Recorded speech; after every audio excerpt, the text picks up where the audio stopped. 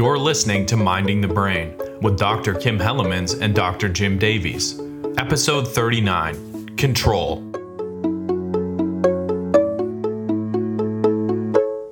What are we talking about today, Kim? Why does anybody do anything? Why does anyone do anything? That's a little broad, isn't it? But, from a neuroscience perspective... And isn't the answer for peanut butter cups? No, I do like peanut butter cups, but we're not going to talk about external motivations today that people have. We're going to talk about the different parts of our brains and how they sometimes compete for control over what we do and think at any given moment. Oh, yes. Okay. So the brain's control system. Mm-hmm. So have you ever been torn between two options? Like this morning, I was like, do I want a bagel for breakfast or do I want eggs? Like there are two things you could do, and you want both of them. Yeah, that happens all the time. Well, I can tell you that sometimes it's because there's different parts of your brain that want the different options. And so how does your brain pick one over the other? Well, slow down. We will get to that. But first, we're going to, obviously for our listeners too, we're going to talk about the basics. So first of all, just about anything you do, from moving your arm to thinking about peanut butter cups, is stored as a procedure in a region of your brain known as the basal ganglia. And basal means bottom, and ganglia is a fancy word in neuroscience that means a collection of cells that work together to initiate some kind of behavioral or emotional or cognitive event. So what does it mean that the procedures are stored in the basal ganglia? Well, it's like, I don't know, like your CPU, it stores thousands of routines or instructions for like how to think about doing this or that, like moving your arm or walking in a straight line.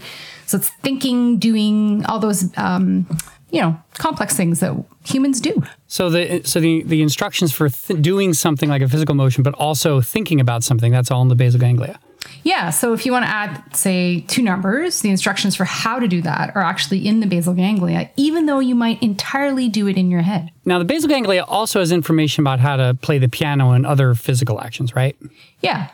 Okay. Well, that's great. Thanks for listening, everybody. Remember to like and subscribe. And this has been Minding the Brain. No. There's more to it than this. Yes, of course. Okay, Mike, you can stop the music. Thank you. Did you think the brain was going to be that simple, Jim? It's the basal ganglia. End of story.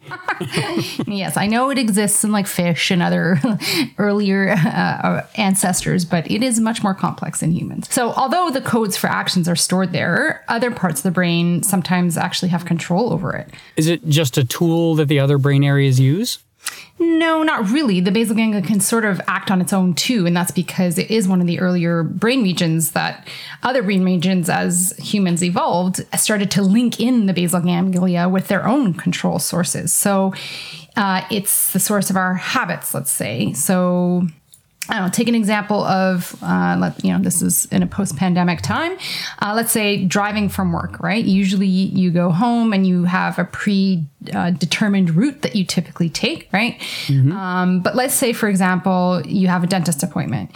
If you don't concentrate on going to the dentist, you might find yourself driving home anyway. It's like going on autopilot. Right. So when your conscious mind is distracted, you're going to fall back on your habits, which in this case would be driving home. Right. So in this case, your concentration can, in fact, override your habits. But if your mind wanders, the habits will take over. And I'm sure we all can think of times where that's happened to us, right? We're doing something on autopilot and suddenly we realize, oh, shoot, I'm already at home and I meant to go to the gas station. Right. So left to its own devices, the basal ganglia will just keep you behaving whatever you habitually do. Right? That's right. Yeah. So even though everything you can do is in the basal ganglia, what you actually end up doing at any given moment is a function not only of just the basal ganglia, but all the other influences from other systems, because the basal ganglia not only has a number of outputs, right, primarily the motor centers, but also has a number of inputs. Okay, great. So I want to get back to habits later, but let's just have an overview. What are the other relevant brain systems that can, influence the basal ganglia? Okay, so we're going to talk about habits, the cognitive control system, the mind-wandering system, and the reward and the pleasure systems. And that's all, huh? There are more, but obviously those are just the basics. Okay, no. All right, Mike, no, stop the music. We are not done. Jeez. Okay, so let's get back to the cognitive control system. Right. So that concentration thing I was talking about is normally associated with like slower, more deliberate, conscious thought. It's more effortful, right? We're kind of consciously aware of it, right? Yeah. So we'll call that the cognitive control system. It's not a great name for it, but it's the thing that we usually are talking about when we refer to willpower or executive control, reasoning, goals, and your ability to resist impulses. That's right. So if anybody needs like an example, I'm sure we've all thought about, controlling our diet, let's say eating healthier or going to the gym, right? We all have those impulses to sloth out on the couch or eat popcorn or peanut butter cups. But if we're in a state where we want to, say, control those impulses through diet or regular healthy exercise, let's say, we might want to try to overcome those impulses. And the processing of that normally happens mostly in what's called the cortex, which is the outermost layer of the brain. It's literally cortex means like the bark of a tree, right? So if you touch your head at any point, you're feeling your skull.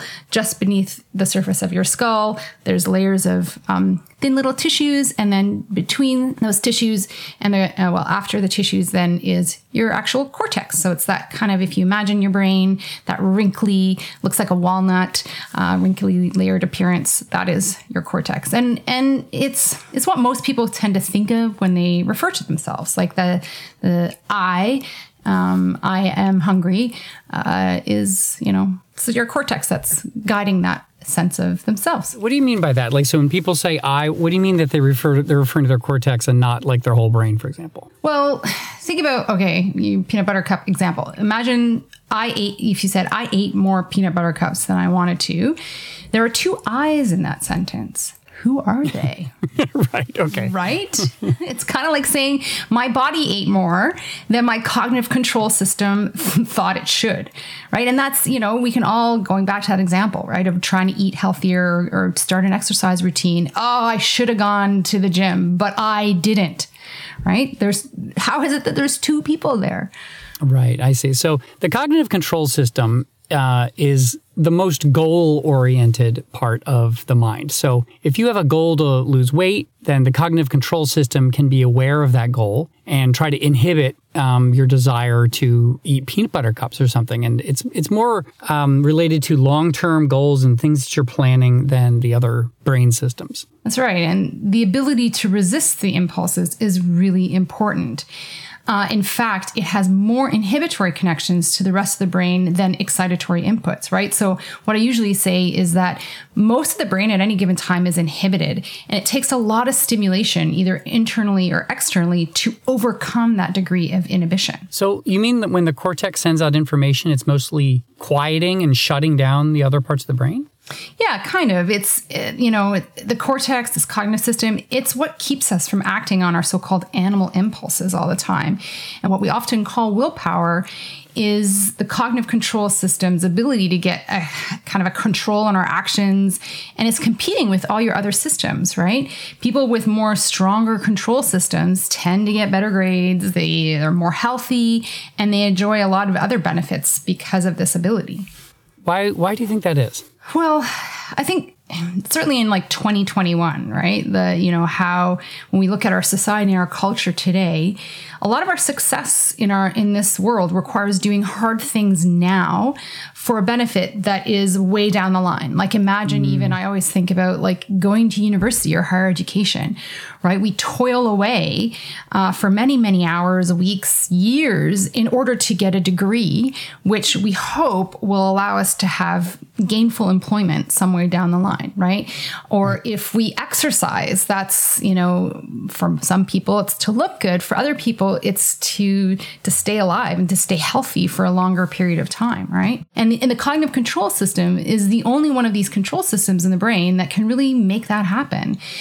That said, I do want to caution and say, I really want to make sure people know that your cognitive control system can be weakened by a number of factors, including lack of sleep. Think about how you feel when you're completely sleep deprived. It is a lot harder to resist those impulses to do nothing, to sloth and to eat horrible food. This is why shift workers are very much susceptible to a lot of deleterious or negative healthcare outcomes, right? Drugs, right? When we consume drugs, particularly alcohol, which has a very strong action on that cortex, it really, really disinhibits your cortex. And also chronic drug use, right? So this is another thing. And I do want to make sure, like, a lot of people tend to think addiction is because, if you just wanted it hard enough, if you just had the strength, you would actually be able to quit drugs. Well, what happens is that over time, continued drug use, and I would even argue continued behavioral addictions like gambling, sex, food addictions that we talked about in a previous episode, those things are really good at weakening that cortical control over those lower brain regions. Stress is another thing, right? When we're hugely stressed out, it's really hard to make reasonable or to plan well, to solve problems. And the last factor I want to talk about is age. Over time, we actually get cell matter loss in those front parts of the brain that is in the cortical region. And so you might know folks that are in their twilight years, right? They're very rigid. They have a hard time getting out of their routines, and a lot of that is because of the loss of those cells in those key brain regions. So we call this willpower, but I do want to make sure people know that willpower can become eroded through things like disease and all those factors I mentioned above. Head injuries is another example, right? People who sustain like a mild traumatic brain injury or even severe traumatic brain injury to parts of the cortex, this can result in these disinhibited behavioral symptoms, right? So it's important to recognize weak willpower is not a personality flaw. Right. Okay. So let's talk about habits and bring it back to the basal ganglia. So to override a habit, the cognitive control system can step in, right? And it can kind of, through its circuits, right, those inputs into the basal ganglia, it can sort of make it behave differently than if it was acting on completely on its own. So where your habits might be trying to drive you home, your cognitive system can take control and make the other parts of the basal ganglia drive you somewhere else you need to be. But this cognitive system is a conscious system, and it can only really think about one thing at a time. So if you're talking to someone on the phone, it's very hard to keep this new destination in mind, right? That's right. And then your basal ganglia will be essentially without supervision, and it will drive you home. Okay. Hence the autopilot, right? And this is particularly the case why folks who are really stressed out, like, lots of stress hormones actually function to decrease the activity of that cortex or cognitive control system from acting on the basal ganglia. So we tend to be on autopilot when we're highly stressed out, which actually has an adaptive benefit. The system in the brain it evolved in order for us to rely on tried and true behavioral patterns when we are faced with things that might threaten our survival, right? So that's when you want to be going on autopilot to kind of defend yourself. The problem is in 2021, not in, the time when our brain was evolved with this system. 2021, we have stressors that we're facing chronically. And so we tend to, many of us, be acting on these so-called animal impulses on a fairly regular basis. Right. So habits are very important. And I think that people should always be curating their habits because they are going to be distracted. And if your habits are in line with your values, then you can think about something else and trust that your body's going to be doing the right thing. Mm-hmm. Now, habits, they're built on repetition and reward over time. So, for example, if you're in the habit of brushing your teeth before bed, or maybe when you get up, you probably have noticed that you don't actually make a conscious decision to brush your teeth at those times. You can be thinking about something else entirely, and your teeth will just find themselves getting brushed. Thanks, basal ganglia. Right. I got a good story about how habits can be formed purely by repetition. It's a case study of a man who had lost his ability to form new long-term memories. So he would experience things, and a couple minutes later, he would completely forget them forever. And he kept on leaving his house and going on these walks. And his wife was terrified because he would get lost. She'd have to try to find him. He wouldn't know where he was. So what she did was the wife took him on the same walk twice a day. And it was a loop around the neighborhood. So they would go out for a walk and she would lead him on the same loop twice a day. And that always led back to the house. And after doing this several times, he started going on that loop without her there. So if he just got up and left the house, which he was prone to do, he would just find himself going on that loop and coming back home, and she wouldn't have to worry about it. So this is an interesting thing about how, even when you lose your ability to form new, long-term declarative memories, your learning of procedural memories, right, and changing the habits in the basal ganglia are still intact. And so he would find himself coming back, and he wouldn't even know why. Yeah. He couldn't remember ever doing the route before. That's cool. That's very implicit memory. Right. I like that. And so, yeah. That's just repetition. So I brought that up just because it wasn't particularly rewarding to go on that walk, right? Just from pure repetition, a habit was built in somebody without even new memory. Yeah. And of course, habits can be formed with rewarding events as well. So for example, if you are a regular coffee drinker and you drink it with lots of sugar and even cream, or if you get one of those fancy drinks from Starbucks, the added, sugar and cream are pretty rewarding. Caffeine, I would argue, it activates your attentional systems, but and it can be considered rewarding, but it's not necessarily addictive. And we can have a whole podcast episode on what isn't addictive. And I do believe caffeine isn't addictive, but it's habit forming. But those added elements can really make it easy to get in a habit of drinking it. And my sister right now is, in fact, she's gotten into the habit of having dessert every night, and she's trying to get out of that habit. And what she's doing is, I think, and I told her it was really smart, is instead of just cutting it out, because then the brain is going to start anticipating dessert. And when that doesn't happen, you're going to have a craving state and potentially hypoglycemic withdrawal if it's over a significant amount of time. And so she started replacing, let's say, ice cream with freeze-dried berries or something. So it's something a little bit sweet, but isn't as caloric as, say, the ice cream. And I gave her the suggestion as well, maybe go and do 10 push-ups or walk around the block for 5 minutes, because then you're engaging in that replacement activity where you're giving that same blip of dopamine into the brain, but you're not, say, eating a hot fudge sundae, which right. That's really smart, because your habits never go away. They are always there waiting to be triggered again. And so if you have dessert every night at 8, say, you can resist it at 8, and then at 8:05 you're going to have to resist it again, and at 8:10 you're going to have to resist it again. And so the studies show that if replacing it, when I get the craving for ice cream, instead I'm going to do this, right? And this is where I think it's really helpful for people to think about what is that satisfying? Okay, so maybe somebody gets a donut every day at 2.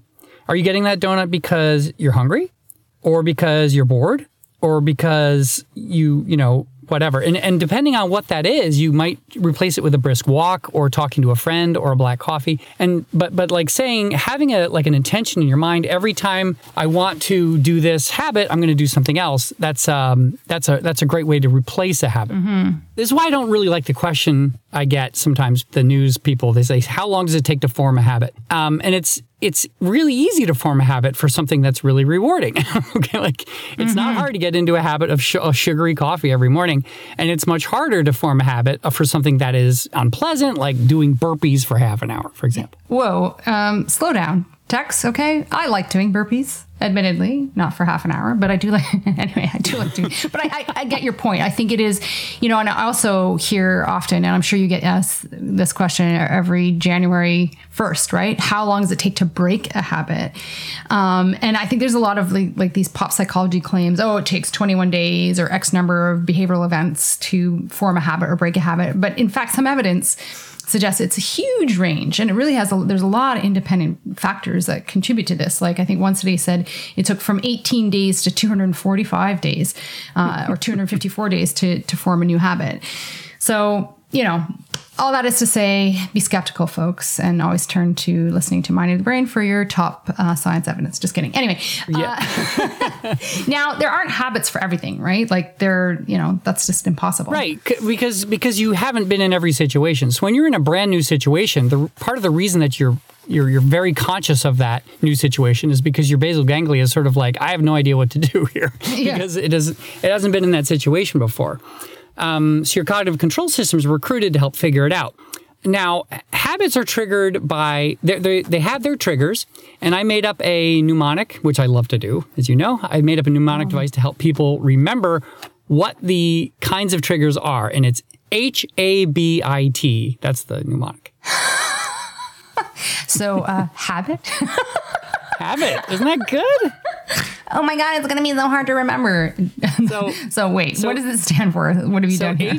H is the biggest stretch, but H is the humans you're around. So just being around certain people can make you engage in a habit. And I think, don't they tell people trying to recover from addictions to not hang around the people that they used with, for example? That's right. Yep. Yeah, right. I like it. So humans you're around. When you're around this person, you drink, or when you're around this person, you do whatever. The A for habit is the activity you just engaged in. So putting on your pajamas might trigger brushing your teeth, right? Coming home might trigger you going to the candy the candy drawer or something like that. B is for bearings. That's location. So sometimes people can have a habit triggered by where they are. So every time they're in a particular place, they do a particular thing. The I stands for internal states. And that is like when you're hungry, you do something, or when you have some sort stress. When you're stressed, you eat or you don't eat, or you snap at people or whatever. And then the last one is T for time of day. It's the time. So certain people, we have habits. Sleeping, for example, we habitually fall asleep and wake up often a similar time every day. And also meal times are often triggered by the time of the day. This is brilliant. I love it. I think you should be sharing with, I don't know, I think some of my friends. I think I should make a podcast episode and put it on there so people can. Wait a second. What are we doing now? That's good. It's good. I like it. I'm going to use it in my lectures. I will, cool. Of course, TM, trademark, Jim Davies. It's not trademarked. This is public science. Anyone can have it. Fair. Good point. So habits, they're not necessarily goal-oriented. They can be. They're goal-oriented, right? Not necessarily reward. I'm confused. Some are innate, you're born with them. Some part of natural development. Others are learned. Then they're very important, right?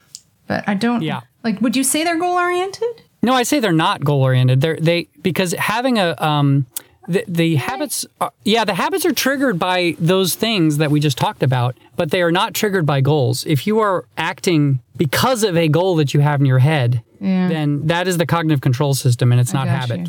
So what you might do is you might have a goal to save money, and so every day you throw a couple dollars into a jar, and eventually that might become habit. But by the time it becomes habit, you're no longer doing it because you're activating that goal to save money, right? So the goal-orientedness is based on, that's what the cognitive control system uses to try to install a habit, right? But habits are not particularly sensitive to goals, or they're the things that work when there isn't a clear goal or reward around. I think there is some data that came out from a group at Cambridge that actually showed that there was these chained events that led to a goal that became habitual. If you disrupted one of those chained events, it disrupted the goal outcome, if that makes sense. It's highly complex, but I think there's still always a goal in mind. Whether or not it's conscious or not might be questionable. Do you know what I mean? I think that might be true. I mean, this really depends on what really specifically we mean by goal. And so what I'm talking about with goal-oriented behavior is when your mind is using a stored goal and it is trying to reduce the difference in the world from the way it is to the state where the goal would be achieved. Okay. Mm-hmm. So if you are so if you're not considering the eventual end state that you're going toward, if it's not being brought to mind, if it's not being activated in some way, then I'm saying that you can only say it's goal oriented in retrospect, right? Yes, I have the answer to this. I think it only becomes consciously aware when when it's interrupted in some way, right? Let's say you're taking out a cigarette out of your package and without even thinking, and you go to light it up and your lighter is not working, right? That's when you become conscious. Oh, I wanted a cigarette. Heavily nicotine dependent individuals will report this. that they're often lighting a cigarette before they're even consciously aware of it.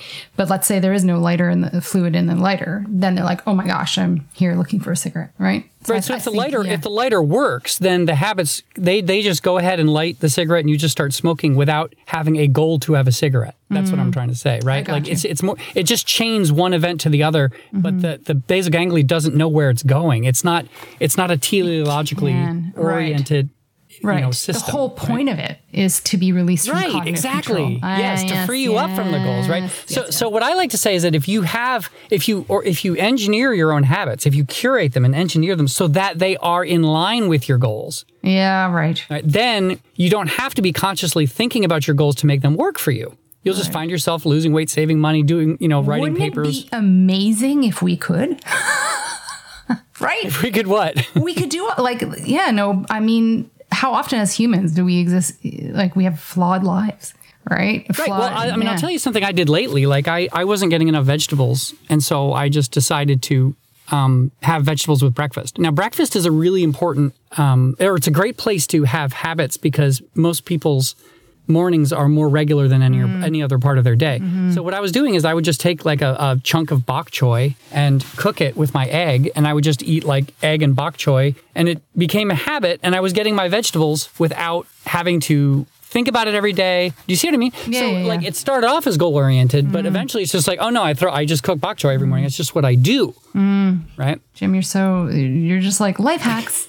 Life hacks. I am. Life hacks with Dr. And it's so important because one estimate says that like 40% of what we do is habitual. And so let's talk about your bubble tea habit here, Jim. Yeah, I'm thankfully over that. But like for several years, I was drinking bubble tea every day, and I calculated that would cost me $2,000 a year. So I was in a habit of like drinking this every day, and it's like $4 to $6 per. So that I was like, that was sobering. It's like, okay, I really need to kick this.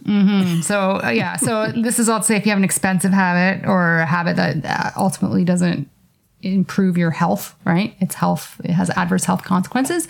Good idea to try to replace it. And I love how you've talked about incorporating vegetables into your breakfast. I think this will be very useful for our listeners, and I'm putting it in the back of my brain or in my basal ganglia right now. Cool. All right. So what's the next system we're going to talk about? Well, obviously the reward system. Ooh, your favorite. Yeah. Wait. Why is it my favorite? Because you study addiction? True. Yeah. Yes, I do. I can't localize one favorite part of the brain, but certainly the reward circuit is pretty top. And I do like the prefrontal cortex, which ultimately controls the reward system. Big fans over here. Minding the Brain, big fans of the prefrontal cortex. Big fans, although it's my prefrontal cortex telling me that. So anyway. All right. So habit and reward, right? So both of these are really important in addiction. So, yeah. Okay, go ahead. Tell me about the reward system. Okay, so the reward system is kind of that circuit in the brain that's sort of pushing you towards or paying attention towards things that are going to give you a rewarding outcome, right? So it's like pleasure or something? Yeah, well, kind of. So the reward system was really our ancestors, right? That the reward system started evolving around the time of the Paleolithic, right? It was really put in place so that when we encountered events that were important for our survival, then that system, the brain, would become activated, and then we could be able to, as we further developed, be able to predict those events in the future, and therefore it's going to be lighting up like a Christmas tree anytime we engage with things that are presumably important for our survival. And now it's kind of generalized to things that are even not necessarily the case, right? So things like social media, right? When we engage with social media or going on our email, hearing the little ding, ding, these kinds of things do activate our reward system. But, early addiction theories suggested addiction and engaging in habitual rewarding events, it was all about pleasure. But now we know that pleasure is a bit more complex, right? So scientists have dissociated what we say wanting, drug wanting, or food wanting versus liking. And so the reward system is a combination of both wanting and liking. And this came from a seminal theory of addiction that was published in the 90s when I first started graduate school in drug addiction research. And so the scientists from like the 50s, 60s, 70s, even heyday of the 80s were saying, oh, dopamine's, I've talked about this in other episodes. All dopamine is about pleasure. And now we know that that's not necessarily the case, that there's other signals in the brain, things like opioids, which are our body's natural pain relieving compounds. And they also tend to make us feel really good. So things like endorphins, and also curiously enough, the endocannabinoid system. So the part of our brain that it's called endocannabinoid because it binds cannabinoid substances like THC. So this sort of cocktail of dopamine release coupled with opioids and endocannabinoids kind of, contributes to this sense of both wanting and liking. We tend to think now that dopamine's more involved with the wanting and opioids and endocannabinoids are involved with the liking. And so, when people engage in events like, let's say, drug use, right, they tend to do so for two main reasons. Number one, they're relieving bad feelings, right? So like anxiety or depression. And then the other reason is that they're doing it because it actually makes them feel good. But you can actually dissociate these two things together, right? So some people are actually doing something to relieve a compulsion, but it doesn't necessarily feel good. And then some people just do things like just to make themselves, it kind of relieves that, gets that sense of sort of pleasure. So can you give me an example of like wanting without liking? So I would say hoarding behavior, right? People who collect things and don't like to throw them away. That's a good example of. So they don't like feel pleasure at the hoarding. Correct. Or even they just can't stop, right? So hand washing, right? We know that we need to wash our hands to keep clean. And then in people who develop obsessive compulsive disorder, they can't stop hand washing. And they're engaging in it compulsively because it's actually relieving their anxiety about, in this case, getting sick. I think some video games are like that. What do you mean? Well, some video games are genuinely fun and exciting, and they make you feel really good. Like I've played games where you explore vistas and you see these amazing things, and it's really an enjoyable, pleasurable experience. And I think although a lot of games, they have to be fun at first or nobody's going to keep playing them, but I think some games are what are sometimes called twitch games, like Tetris or like block clearing games or whatever. You find yourself in a position where you're still playing, even though you realize you haven't been having much fun. It's just like you can't stop doing it. Yeah. There's something about like this compulsion to just keep clearing blocks or something like this that I think it reminds me a lot of OCD symptoms, like hand washing and cleaning walls and kind of things where you're just like, you just have this urge to try to complete a task that never ends. And that's, when people talk about games, they'll sometimes say they're fun and they'll sometimes call them addictive, but, in a casual sense. But I think that's kind of what they're getting at, is that it's not that it's super enjoyable. It's just that you just can't stop playing it. Yeah, so I think there's a couple elements here. I think some games, like you're saying, are inherently more pleasurable because they're interesting and you win things, right? And video game developers are very savvy at manipulating our reward system because they make the auditory sound, the colors will flash, right? You get text on the screen that says like, congratulations, right? So there's a lot of these things that they use to kind of continue to suck people in. And even in those games like Tetris, like, when you like solve a line or whatever, it goes smash and like there's a sound and boom, right there. So there is something satisfying to that. But I do think over time, I hear what you're saying, but I think it resembles what we tend to see in addiction, which is that people start to use substances or start to play a game or start scrolling on their phone to look at their social media news feeds. And they start to do it for a couple reasons. Sometimes, usually it is for the pleasure of it, let's say. And that, of course, exists on a continuum. Snorting cocaine is much more pleasurable, one would say, than scrolling on Facebook or Twitter. But over time, And that we would say is the liking, right? Like initially it's, we like it. It feels good. But over time, what we hear in the addiction world, at least, is that people like it less and less and they want it more and more, right? So over time, that liking is reduced and it's more the compulsive behaviors that drive, or compulsive motivations that drive the behavior. And we can see this in addiction. We can see this in multiple types of habit-like behaviors.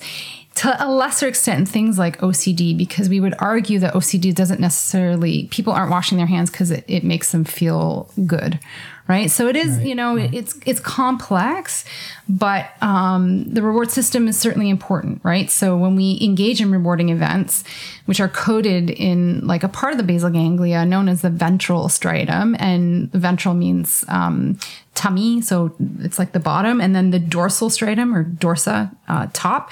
Like these cells are right next to each other, and the ventral striatum we think is like initially that dopamine blip, and then over time when things become more habitual, it transfers to the dorsal striatum, which is more linked to these habitual motor patterns.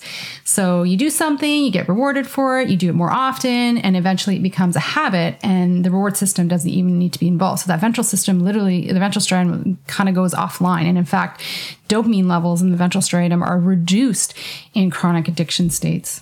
Interesting. So I want to talk a little bit about the term wanting, because in English we use it for a lot of things. And when we talk about the wanting in the reward system, it's really of a different kind of wanting than the wanting of the cognitive control system. So for example, if you want to get a university degree, and you're willing to work hard for it, that is the cognitive control system at work. That is not your reward system wanting a hit, right? Mm-hmm. The wanting of the reward system is, has the kind of compulsive wanting that makes you keep eating popcorn long after you're full and long after you've gotten pleasure from it. And the wanting of the cognitive system is like a totally different thing psychologically. Yeah, good point. So the reward system can, of course, override your habits, right? So for example, you're walking home like you always do. Let's say, I know last time I said we were in the car, but let's just say you're walking home and you see maybe a sign saying ice cream for sale, new flavors, right? And your reward system is going to try to get you not to use your habitual actions and instead go to get an ice cream, right? And this is because the other part of your cognitive control systems may be tweaked by things like the sign of the ice cream or some kind of internal hunger cue, right? And that will actually serve to alter the activity of the reward system. And so it kind of acts like a switchboard, right? So you might be going, on autopilot, walking up Bank Street, let's say, and you see the sign at the ice cream store, and, the cortex kind of, okay, whoa, the ventral striatum is active. Go there. Yes. So it's like this constant chatter between your cognitive control system and then your other basal ganglia. So which consists, it's thought to be like a motor limbic interface. So it integrates your emotions to drive your motor output. Oh, cool. All right. Well, that's a reward system. And what is up next? The mind wandering system. Oh, it sounds like it's my turn. Yes. This is the part where we talk about imagination. And Jim, you're the expert when it comes to imagination. Okay. So when you're doing something that is boring or something you know how to do really well, you might find your mind wandering to think about the future, think about your long-term goals, think about some problem you're dealing with. It's commonly known as mind wandering. And although it gets a bad reputation, it's pretty special that we're able to do it at all. Not many animals can, and it allows us to focus on long-term plans. In French, incidentally, it's called d'être dans la lune. So sometimes I'll say to my kids, Robin, est-ce que t'es dans la lune? Like you're in the moon, right? Because her eyes are just like glazed. She's off thinking about something. But just a reminder to our listeners that we do have a whole episode about future. So thinking about the future, yes. Mm-hmm.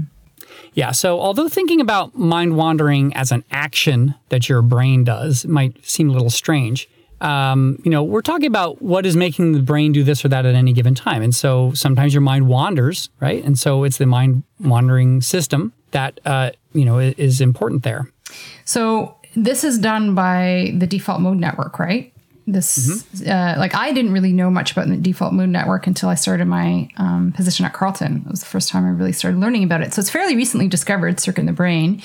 And scientists think it's activated when people are thinking about something other than the task that's in front of them. Right. But it's not the cognitive control system either. No, right. So the cognitive control system and the default mode network kind of work a bit like a seesaw. So if one is active, the other is less active. So this has got to be relevant to impulse control and inhibition, right? Yeah. So if your mind's wandering, that tends to mean that your cognitive control system is relatively weak. So you're more likely to engage in habits or, those impulses because you're distracted. So your cognitive control system can't override those impulses, let's say. So if you're daydreaming about the beach at the same time you're eating a bag of chocolates, you might just go ahead and finish the whole bag without realizing it. Right, because the default mode network stole all the energy from the cognitive control system. Yes, that greedy default mode network. Now, lots of mind wandering isn't great, though, because mind wandering, although it can be fantasy, it's also has a lot of anxious thoughts. Yeah, and this is part of what we think is involved in like rumination and things like anxiety disorders or depressive disorders, or even like sort of those intrusive thoughts that happen and things like PTSD, right? But anyway, those are the parts, the major parts. Yeah, so we got, those are the major parts. I mean, the default mode network, the thing is, if you're trying to override a habit, right, but your mind starts wandering, then your cognitive control system can't override the habit, and you'll end up doing your habitual things while your mind wanders, right?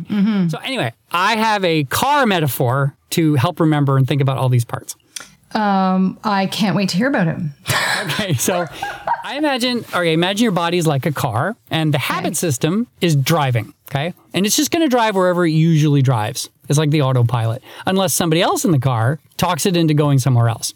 Now, the cognitive control system is an adult in the passenger seat who sometimes tells the driver where they should go because they have a better idea of, the overall goals of the system. But the cognitive control system can also enter into mind wandering and think about something else entirely. So think about the passengers looking out the window and like not thinking about the car. And so the habit system is just going to drive the car wherever. And when this happens, the cognitive control system can't tell the driver where to go. Well, what about the reward system? So the pleasure reward systems, that's like a kid in the back seat screaming for ice cream.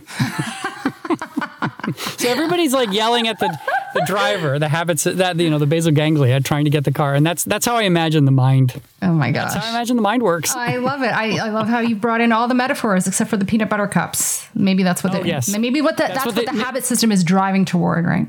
Right, or the kid screaming for peanut butter cup ice cream. There we go. Yeah, very delicious. Anyway, I love it. Okay, Mike, you can cue the music for real this time. Minding the Brain is edited by me, Mike Contos, and brought to you by Carleton University's Faculty of Arts and Social Sciences, funded in part by a Carleton SSHRC Knowledge Mobilization Grant, and made possible by Metabolism, allowing our hosts to turn lentils and peanut butter cups into podcast episodes. If you want to support Minding the Brain, please consider leaving us a review in your podcast app of choice, as it will help make our podcast more visible to potential listeners.